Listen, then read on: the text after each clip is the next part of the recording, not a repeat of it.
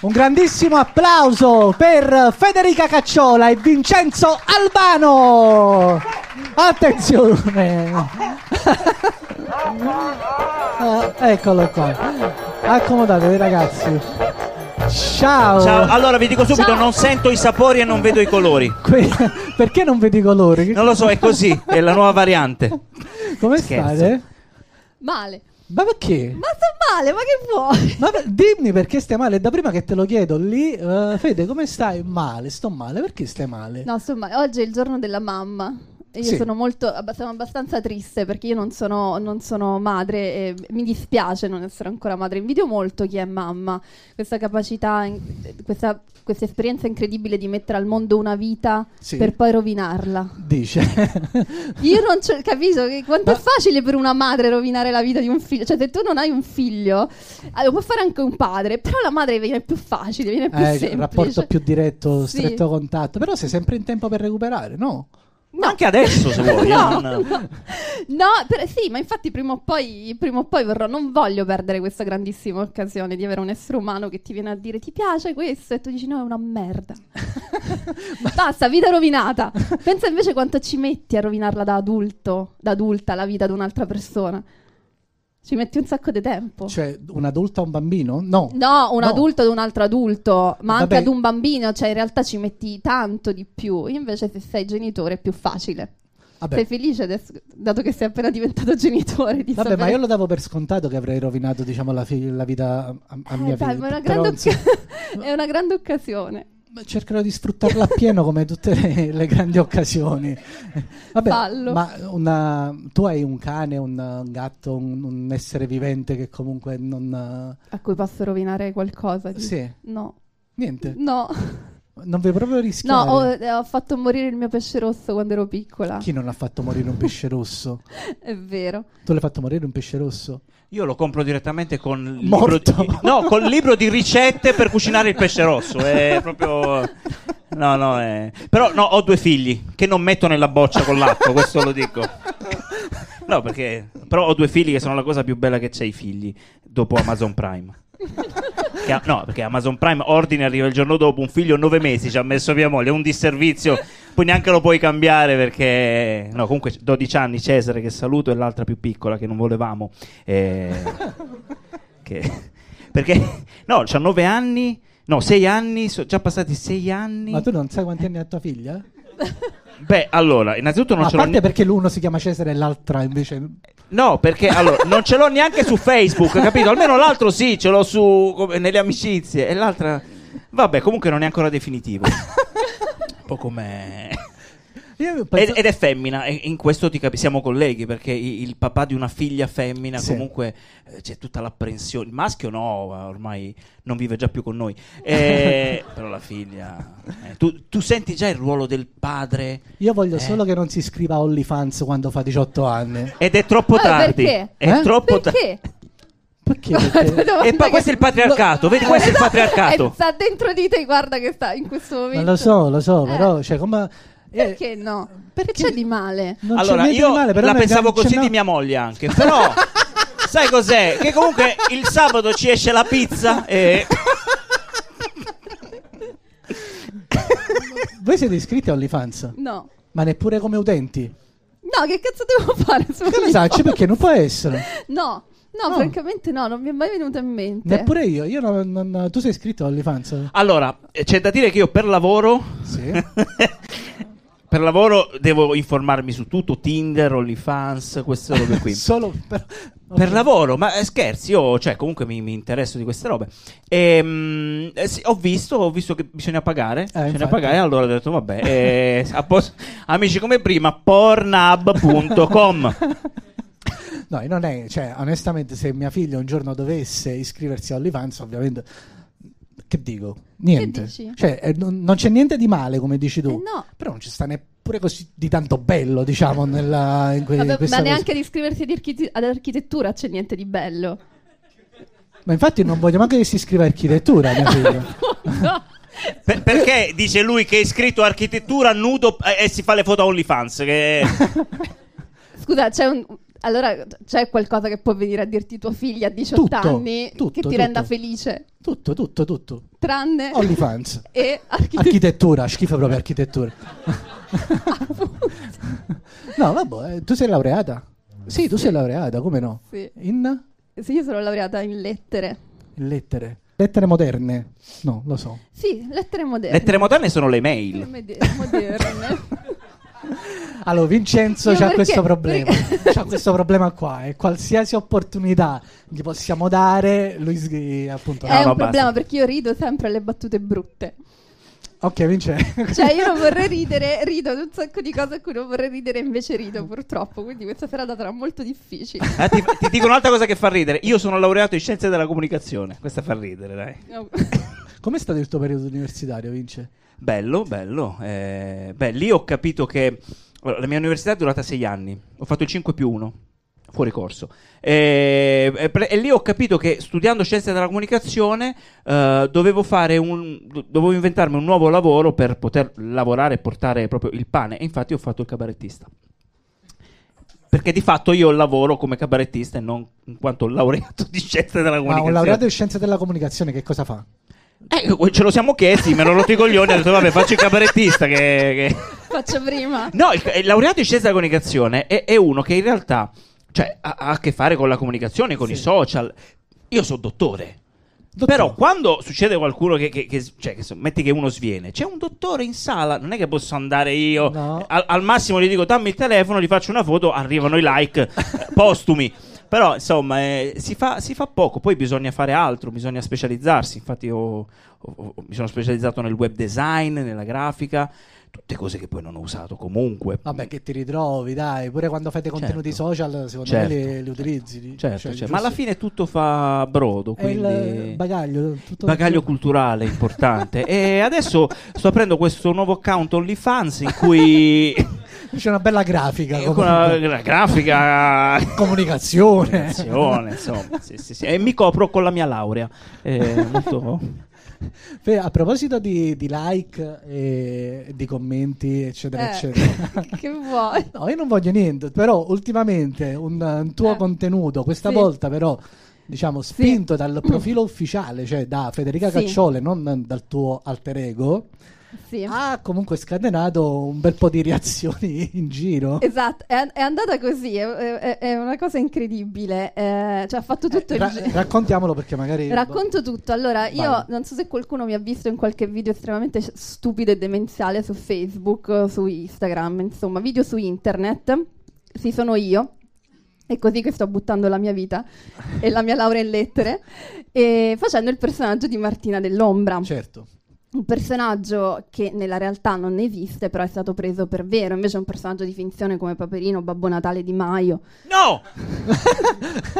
Mi spiace dirlo. No spoiler! Io credevo Di Maio esistesse. No! Mi spiace. E l'hanno preso per vero, quindi ho ricevuto un sacco di insulti. Tra gli insulti che ho ricevuto, il più, diciamo, un record assoluto degli insulti che ho ricevuto sul web è Pompinara. Ok. Siamo io e Laura Boldrini che ci contendiamo l'oro e l'argento del titolo ogni anno, e diciamo ho elaborato ho fatto un pezzo dove dicevo che effettivamente Pompinara non è neanche un insulto, perché è una skill, come dire scalpellatore. Sì. Questa cosa, dicevo, insomma, l'ho messa poi su internet. In realtà li fanno tutti tranne mia madre, ma non perché mia madre avrà fatto tantissime altre cose, ma quelli no, perché lei ci ha sempre tenuto a dirmelo. Cioè mi ha sempre detto: Federica, io la fellazio non la pratico perché io sono una donna pensante. Che è strano, perché forse mia madre non lo sa, ma durante i pompini si pensa tantissimo. Cioè c'hai un sacco di tempo a disposizione, il movimento è piuttosto ripetitivo e con tutto rispetto il panorama non è dei migliori. Quindi puoi risolvere nel frattempo i più grandi problemi dell'umanità. Io a volte gioco a scacchi. Cazzi. Mi ricordi di avvisare mia madre di non sentire la puntata, per favore? Io ho bloccato mia madre per poter pubblicare questo video su internet, l'ho bloccata su tutti i social. Almeno per un po'. L'ho pubblicato e sono riuscita ad ottenere 2000 commenti di insulti di gente che mi dice pompinare, un gatto che si morde la coda, capito? Cioè, siamo tornati al punto di partenza. E quindi ho fatto il mio primo video come me stessa e ho ricevuto la stessa quantità di insulti di Martina Dell'Ombra. È una soddisfazione comunque, sì. Sì, di gente che dice vergognati. Credo che a un certo punto sia girato in un gruppo di CL, di Ciellini, insomma. Comunione e Liberazione. È tipo OnlyFans? Sì. Gente che si Perché comunque venerano un corpo nudo. Beh, c'è anche del BDSM, se vogliamo, in quella cosa. Ma sì. Però io chissà che cosa monterò di questa puntata alla fine, vero? Ragazzi, Vincenzo Albano, Federica Cacciola, arrivederci. Ok. Secondo me il ragazzo con le pizze apre, c'è il cadeau, perché a questo punto c'era un applauso che riscalda. Quindi sì, è girato su questo gruppo di gente, insomma, che si accoppia solo per procreare e quindi l'hanno vissuto molto male. Un sacco di gente mi dice vergognati, sei la vergogna delle femmine, le donne come te non dovrebbero esistere. Però un po' te l'aspettavi, cioè No, onestamente no, ma chi lo sapeva c'erano così tanti nemici del pompino? Cioè, è tipo, pensi sia una cosa che piace a tutti come la pizza. Cioè, dice, ma chi è che... Sì, non lo userei come condimento, però sì. No, perché già la mozzarella io faccio fatica. Poi metti che non la distingui neanche, dai. Bene, no? Salutiamo ancora le mamme. Salutiamo. No, vabbè, però su internet il commento facile è all'ordine del giorno, no? Cioè, sì. Quindi diciamo che posso fregiarmi del fatto che comunque lo stesso video fatto da un maschio immagino avrebbe avuto un po' meno sicuro. meno commenti. E poi insieme ai commenti c'è sempre la bellissima situazione delle dick pic. Ti sono arrivate? Ma in base a quel, cioè, ma dopo quel video? Nei commenti? No, in privato un sacco di dick pic. No, nei commenti solo insulti, per lo più, e anche da tantissime donne. Gli insulti? Sì. No, le dick pic. Anche le dick pic. Questo è mio marito! Oppure questo è il mio. Così, basta. Tra l'altro sulle dick pic c'è tutto un filone. Non so se forse chi non le riceve non lo sa. No, un filone. Che ti copri? C'è un filone di gente che ti manda dire che c'è un filone mi piace già. Fa già ridere così. Di gente che ti manda volutamente quelle con dei membri molto piccoli e vogliono essere derisi per i membri piccoli e ti chiedono anche di fare questo gesto.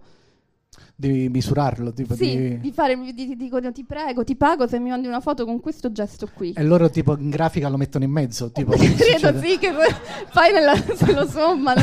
Sì. Ma vogliamo vedere Rocco Tanica che cosa ne pensa a proposito delle dick pic? Ma lo chiamiamo? Come facciamo ai sindaci? Pronto?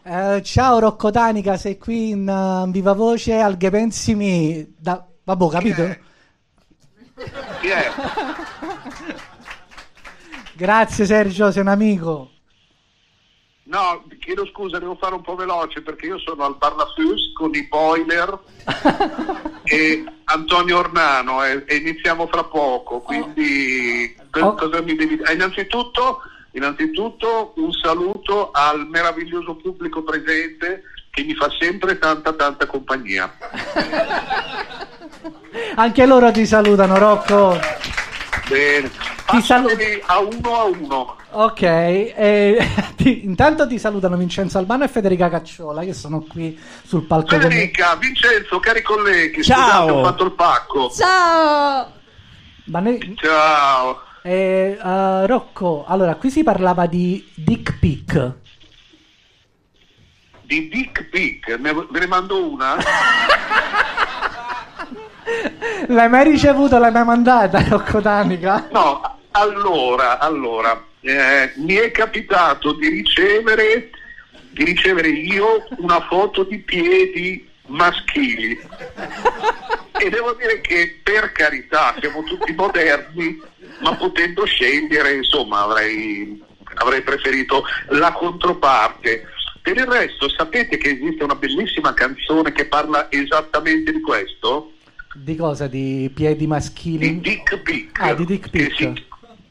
Sì, ed è una canzone di Immanuel Casto, ok, e si chiama proprio Dick Pic, credo, un titolo similare, dopo ve la mando. Mandi la canzone? Vi mando la canzone, se volete me la canto. Va bene, come vuoi. Come ti senti, Rocco?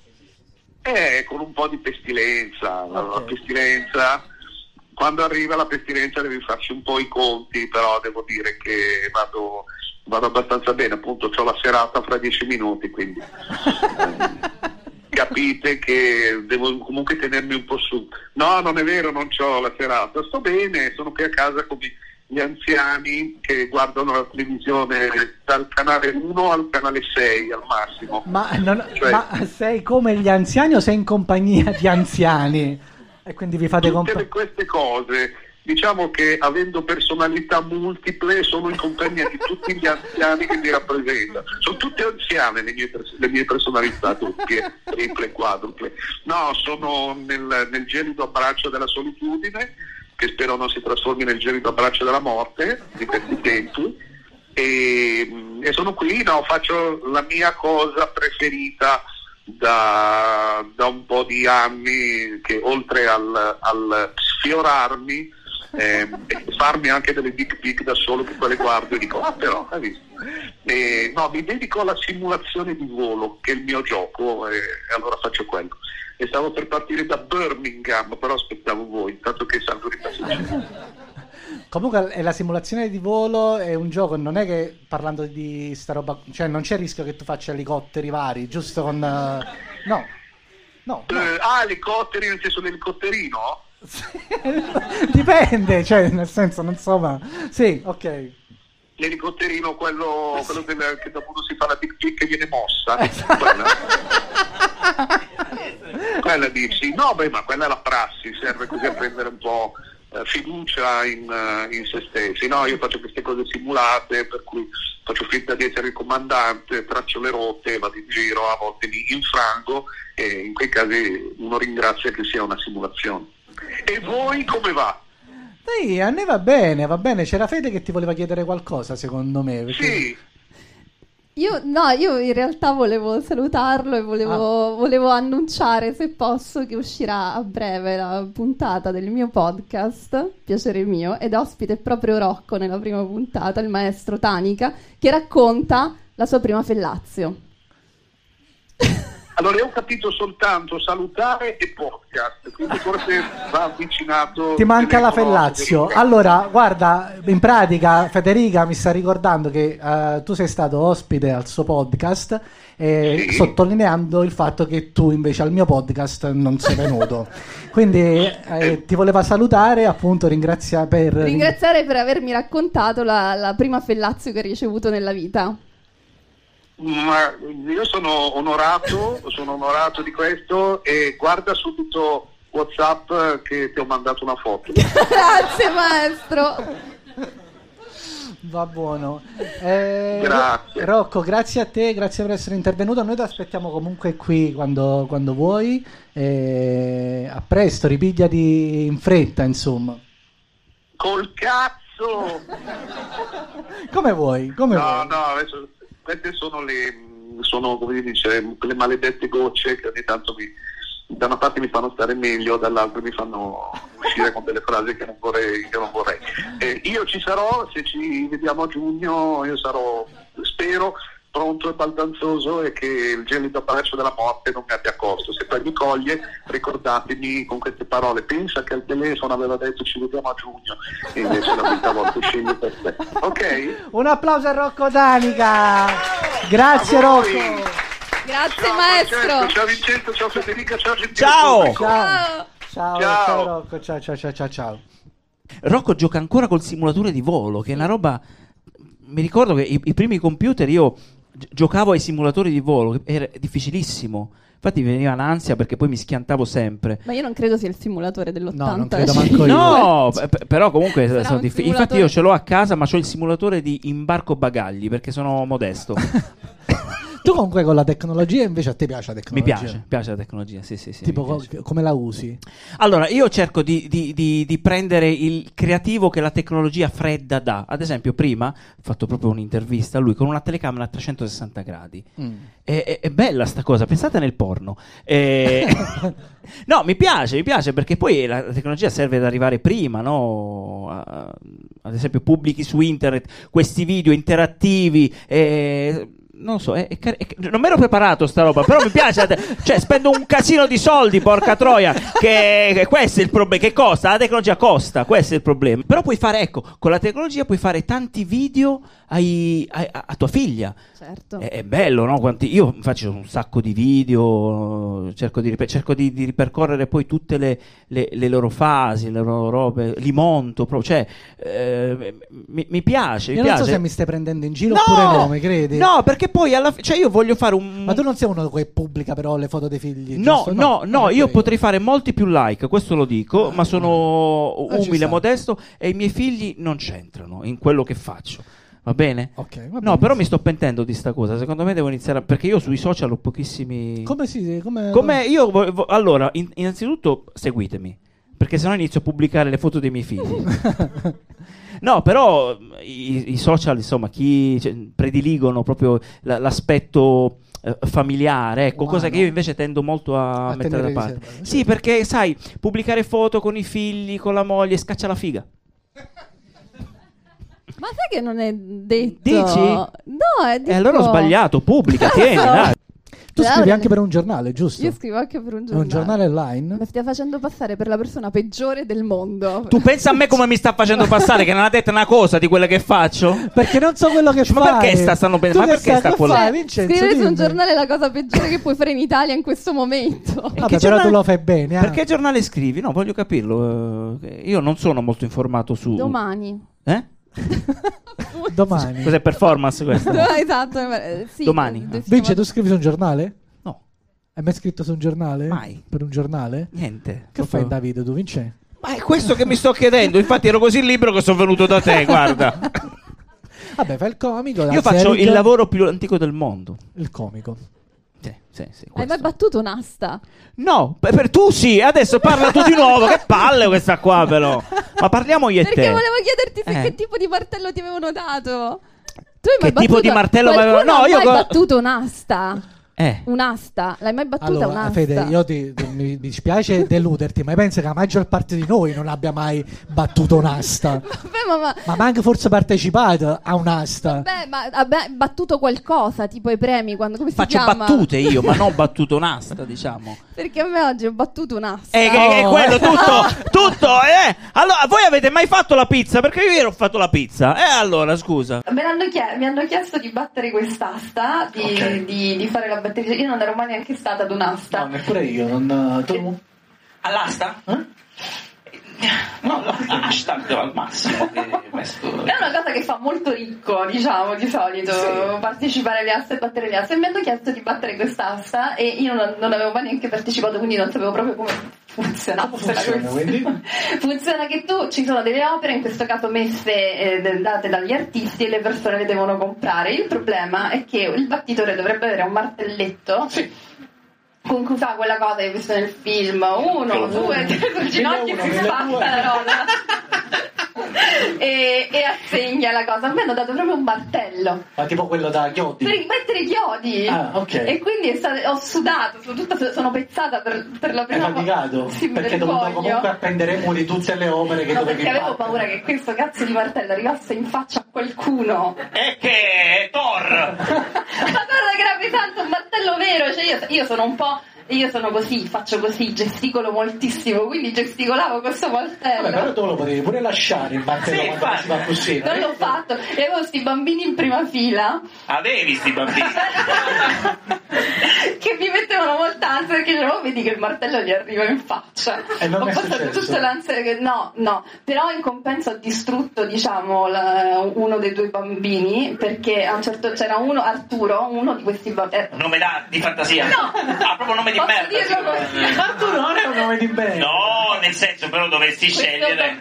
Questo bambino partecipava all'asta, ovviamente spinto dai genitori, no? Perché così scoraggiava gli altri, perché comunque a competere con un bambino, cioè il bambino gli diceva offre 50, cioè un altro gli dice no, io offro 60, dopo un po' ti sentivi una merda. No, perché non c'era Vincenzo, se no non mangiava quel bambino. Esatto, io a un certo punto quella che mi sembrava la sorellina accanto ha cercato di fare lei un'offerta, io ho detto il fratellino di Arturo, la sorellina di Arturo, e invece era un maschio.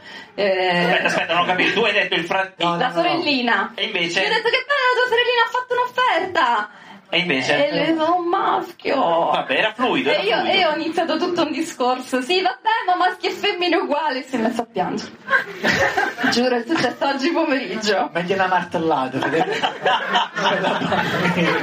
Vabbè, tu invece con i lavori di casa te la capi bene? Molto. A proposito di martelli? No, sì? mi piace, Sei mi piace. Ah sì? Faccio danni, però mi piace perché Perché vedi, ti fa sentire una sorta, ti fa sentire virile, maschio, un maschio alfa. ma non è questione, no, attenzione, no, perché alla fine tutto quello che facciamo spesso, posso dire noi creativi, non è che c'è qualche creativo che si offende, però noi creativi alla fine che cosa facciamo? Battute, parole, robe effimere, facciamo dei video che si perdono nei WeTransfer, video che si perdono su YouTube. Allora, alla fine ci serve un po' questo ritorno, no, alla concretezza. E io è per questo che ho preso questo ceppo di legno e ne ho fatto un burattino. E oggi parla. Mi piace usare i lavori domestici per concentrarmi. Io parlo tantissimo da solo, a casa. Che ci hai invitato a fare allora? Soprattutto quando appunto faccio le pulizie oppure faccio la doccia. Mentre pulisci parli. Ma perché non ci vediamo una mattina di questa al mercato io e te? A parlare da solo, ognuno per conto suo. Ma sì. Per il mestiere che fate, voi non vi ritrovate. Io ho preso non mi ritrovo un sacco. Voi non pulite, non siete abituati a pulire. Esatto. No, io mi ritrovo spesso a parlare da solo, cioè tipo un sacco di volte do delle risposte a domande che nessuno mi ha fatto, quindi faccio tipo delle interviste da solo. Sì, ma comunque ci sono dei medicinali, adesso non mi ricordo il nome preciso, però ci sono. Ragazzi, allora, sono arrivate le pizze. Eccole! Quando arrivano le pizze significa una cosa, che qualsiasi cosa noi stessimo dicendo la dobbiamo finire, perché il format, la serata è finita qui. Quindi, grazie Gabriele per le pizze, grazie a tutti voi per essere stati qui a GhePensiMi, grazie a Vincenzo Albano, a Federica Cacciola, a Matteo Russo, GhePensiMi, ci acchiappiamo tra 2 domeniche sempre qua con altri ospiti.